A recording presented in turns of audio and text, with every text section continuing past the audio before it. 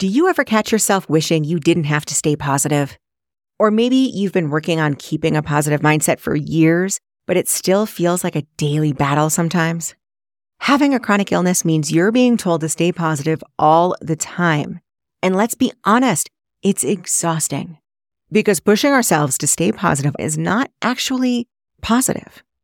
There's a much easier way to get a strong, positive mindset and all of the feel-good perks that come with it without the pressure of looking on the bright side. Check out my free resource, The No BS Guide to a Positive Mindset. In it, I give the straight scoop on strategies that work and common strategies that are a waste of time and energy.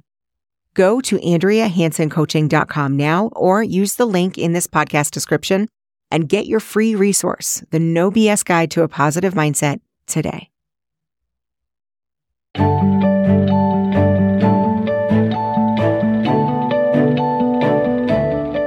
Hi, everyone. I'm so glad you're here. I'm Andrea Hanson, and I wanted to take a minute to introduce myself as the host of the newly minted Live Your Life, Not Your Diagnosis podcast. For you longtime listeners, this used to be called the Health Mindset Podcast. I'm changing the name with a new season and a brand new look, both inside and out. And I'll fill you in on how it's going to look in a minute. If you have a chronic illness or love and care for someone who does and want to believe that achieving big goals in life is still possible, even when facing challenges, you're in the right place. This podcast is for those who want to be inspired, motivated, blown away, and entertained by stories from people achieving their dreams while living with a chronic illness. It's also where you can get valuable mindset tools and information to help you along your own path to achieving your dreams. Look, I'll always be honest with you. When I was diagnosed with multiple sclerosis, I felt like I got sucked into the sick bubble, one that focused on the suffering and the hardships, and where any ideas of control over my life and feeling positive were simply platitudes. There was so much more focus on the trauma and the problems of a diagnosis than on what to do next. And obviously, for a good reason. Before I go on, I want to address what happens when we're first diagnosed, and I went through every single step of this. We grieve. We have to process trauma. We have to learn our bodies all over again, or if you're like me, for the first time. We have to learn how to exist in a whole new system of healthcare and millions of different types of doctors and practitioners and holistic tools. And we do all of it while dealing with symptoms, sometimes side effects, social and emotional upheaval, and a big steaming pile of uncertainty and fear. It took me years to trudge through that. One of the first things I did when I was diagnosed was to go to a psychologist. Therapy is invaluable. I cannot say that enough, and I'm sure I would not have made it without it. I always highly recommend it because a new diagnosis is not to be underestimated. So I'm not disregarding what happens when we're newly diagnosed, but I faced it and I got through it the best that I could. And then I was left, like so many of us are, looking around and wondering, what now? What happens after that initial trauma is processed? What's next? I fought hard to keep my ambitions while looking around for examples of people with a chronic illness who did the same. And those examples were really difficult to find, not because they didn't exist, but because they weren't highlighted as much as I believe that they should be. Both as examples of what's possible for people who are ready to move on, and also as examples of what's possible on the other side of trauma for people who aren't quite ready to go there yet. Which is why I want to seek out these stories and curate them for you. And selfishly for me too. I want to share these stories from people from all walks of life that use different ideas and methods to create a life that they love. I think hearing different voices talking about navigating their own illness to create a fulfilling life is one of the most important things to hear when you're living with a chronic illness yourself. And I'm so excited to share these amazing conversations with you. For those of you who are new to this podcast or haven't worked with me before, let me take a minute to introduce myself and tell you a little bit about my own story. If I were to pick the start of my journey, I would say that it was when I was in the middle of graduate school. I was studying early childhood disorders, and I was walking down the hallway. I was in between classes, and I had an armful of books and papers and God knows what. And I went to just brush a piece of hair out of my eye, as one does. Except I missed. I missed my hair, and I poked my finger right into my eye really, really hard. Now, that's not unusual, because I've always kind of been a klutz. And after my eye stopped watering, I just carried on with my day. But soon after that, my eyesight in that eye started to shut down. It was like someone pulling a window shade down, right? From like the top down. And I came to the only logical conclusion that I could at the time. And I thought I must have detached my retina when I poked my eye. So I drove myself to the ophthalmologist. Now I want to stop for a public service announcement. Do not do what I did. Drive on a freeway when your eyesight is compromised. I really have no excuse. The only thing I can say is I was young and still pretty invincible. And I don't know, I just really wanted to get to this doctor appointment. And that was the only way I could think of. So luckily, my ophthalmologist that I did get to safely without incident when driving, she was really, really smart. And she saw right away that things were not good. I remember the brief conversation of me saying, "Oh shit," to the news that she gave me. And she just nodded and said, "Oh shit is right." I'm so glad that she knew exactly what to do. And I was literally shuttled down the hall to a neuro-ophthalmologist who became one of my favorite doctors. And after looking at my eye, he then shuttled me upstairs to where the hospital was and where my new MS specialist, and now a dear friend of mine, gave me the news. Quote, "You're on fire," is how he put it. He said, "There is no doubt that you have MS." I was 22 when I got that diagnosis for multiple sclerosis. Like most people who receive a diagnosis, it didn't come right away.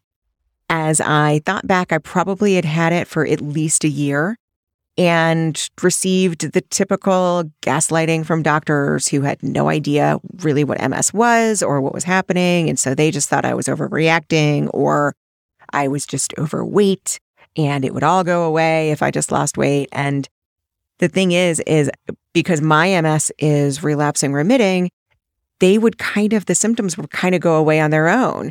And so I would give up going to the doctors because they clearly didn't know what was going on anyway. And I thought I was better. Anyway, that is all water under the bridge because once I had my diagnosis, I was given something invaluable. I was given a villain to my own hero's journey. Now, I've always had a healthy problem with authority, always. And it was really easy for me to immediately rebel against this new situation. I want to be really clear. I didn't rebel against the diagnosis. I didn't ignore my MS. I started treatment right away in multiple ways. I hit that monster head on. I threw a lot at it because it was throwing a lot at me. What I rebelled against was this box that everyone wanted to put me into.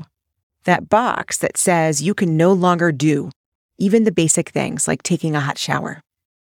You have to get ready for a life in a wheelchair.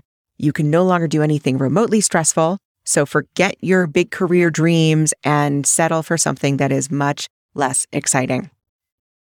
I rebelled against that box that said I no longer had control over my life. And that rebellion gave me the motivation to do everything in my power to get healthy again. I started working out really hard, even though they told me not to because I couldn't do anything too stressful. I did it. I started weightlifting, running, jujitsu, cycling, you name it, I did it. I even backpacked for a week in Peru on the Inca Trail up to Machu Picchu, and then hung out in the Peruvian rainforest for like a week after that. I traveled all over the world. I dated. I got married. A lot of the time I did this while having various treatments in the hospital and managing my social life around various strange MS symptoms, often ones that nobody knew that I was even dealing with because my MS has always been invisible to other people. And I would just smile when people said how great I looked, even though sometimes I could only see them through one eye. But on my quest for health, I picked up a book called Finding Your Own North Star by Martha Beck. This book made such an impression on me that I went on to learn from her in person. And at first it was all for me, to learn how to apply another healing method, get another tool in my toolbox. But then I realized it was so much more. I got certified in her program, a coaching program. I started coaching and teaching classes and workshops all over the place, and for organizations like the National MS Society and the MS Society of America. I got 2 more coaching certifications. Along the way, I became a master certified coach, as well as finishing my master's degree in the University in Human Development and Early Childhood Disorders. I published 2 books of my own on mindset and chronic illness. One is called Stop Carrying the Weight of Your MS, and the other book is called Live Your Life, Not Your Diagnosis, which is what I named this podcast after. I started coaching people with MS and created my first podcast, the Health Mindset Podcast. And I was doing great. I was helping a lot of people, and I was burning myself right out. The interesting thing is that the whole time I was listening to my body, I was processing emotions. I was resting when I needed. I was meditating when I needed to. I was eating healthy foods. I was taking care of myself. But you can take care of yourself and push yourself too hard at the same time. That's what makes burnout the biggest blind side. It's because you think taking care of yourself and doing things that you love makes you immune from burnout. It does not. Now, I had great teachers while I was building my business and doing all of these great things, but most of them had no idea what it was like to have a chronic illness. And me, I'm always the A+ student. I always wanted to keep up. I pushed myself harder when other people said that I was stalling or procrastinating, or my favorite is, you're scared. You're scared of your success. I would push myself, and I was building my model of success based on what my inner critic said. And I was ignoring what my body said a little too often, so I could stay on target with all these other people that I was studying with and learning with. Now, nobody is 100% perfect, but for me, the career that I was building was unsustainable. So I stepped away. And I had some deep conversations with myself about what I wanted, and more importantly, how I wanted it. And right when I thought I had it all figured out, I lost my father. If you read my first book, Live Your Life, Not Your Diagnosis, you know how close I was with my dad and how invaluable our relationship was for me. That loss broke me apart for a while, and I let it. Everybody grieves differently, and for me, the only way that I can describe it right now is that I needed to allow myself to break apart. Now, I had made a good start at reevaluating my life before that on an intellectual level, but then grieving took me to the emotional and the soul level. And for the first time in my life, I did what one of my teachers describes as a complete melting down, like a caterpillar does inside of a cocoon and turns into that goo. When I've processed it a little bit more, I'll talk to you about that melting down process and how powerful it is and how it transformed me. But for now, I'll just say that I became clearer than I ever had been about how I want to serve people and take care of myself while I do it. I believe there are many valuable ways to help people with a chronic illness. And what I want to do is help people with a chronic illness keep their ambitions and their independence in life. In this new season of the podcast, I'm doing that by talking to people with a chronic illness who have gone after their big goals. These are the people that I wish I had modeling the way to success when I was starting out. And I'm inspired every single time I talk to one of my guests. I started this podcast for two reasons. First, I'm a mindset junkie. I love how we can take even the most serious and scary of subjects and look at them just a little bit differently to create a huge shift. And it's not just about thoughts. I love talking about emotions and the mind-body connection and processing what happens to us. And yes, I love talking about energy. I love seeing how all of these things shape who we are and how we can get through even the toughest of circumstances. And I love teaching it to people, especially people with chronic illness, to help them get out of their heads and on their unique path to success, whatever it looks like to them. The second reason that I started this podcast was I wanted to create a place where people with a chronic illness can speak about their success, really show it off, and talk about how they did it. I really want to highlight these stories because I think hearing from people about how they really do it is the biggest way we can motivate and inspire ourselves to go for that next big dream, whatever it is for you. Hearing about others like us achieving what they've always wanted provides a way for us to believe in our own abilities as well. Hearing about others that are just like us achieving what they've always wanted provides a way for us to believe in our own abilities as well. Season 1 was all about how to create your own health mindset.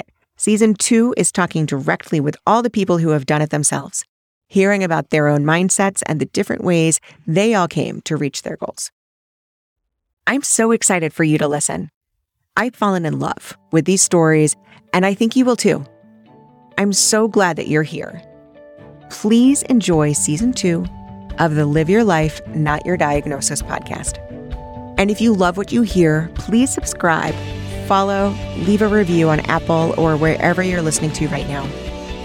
Reviews and subscribes and followers really do help the show reach new listeners.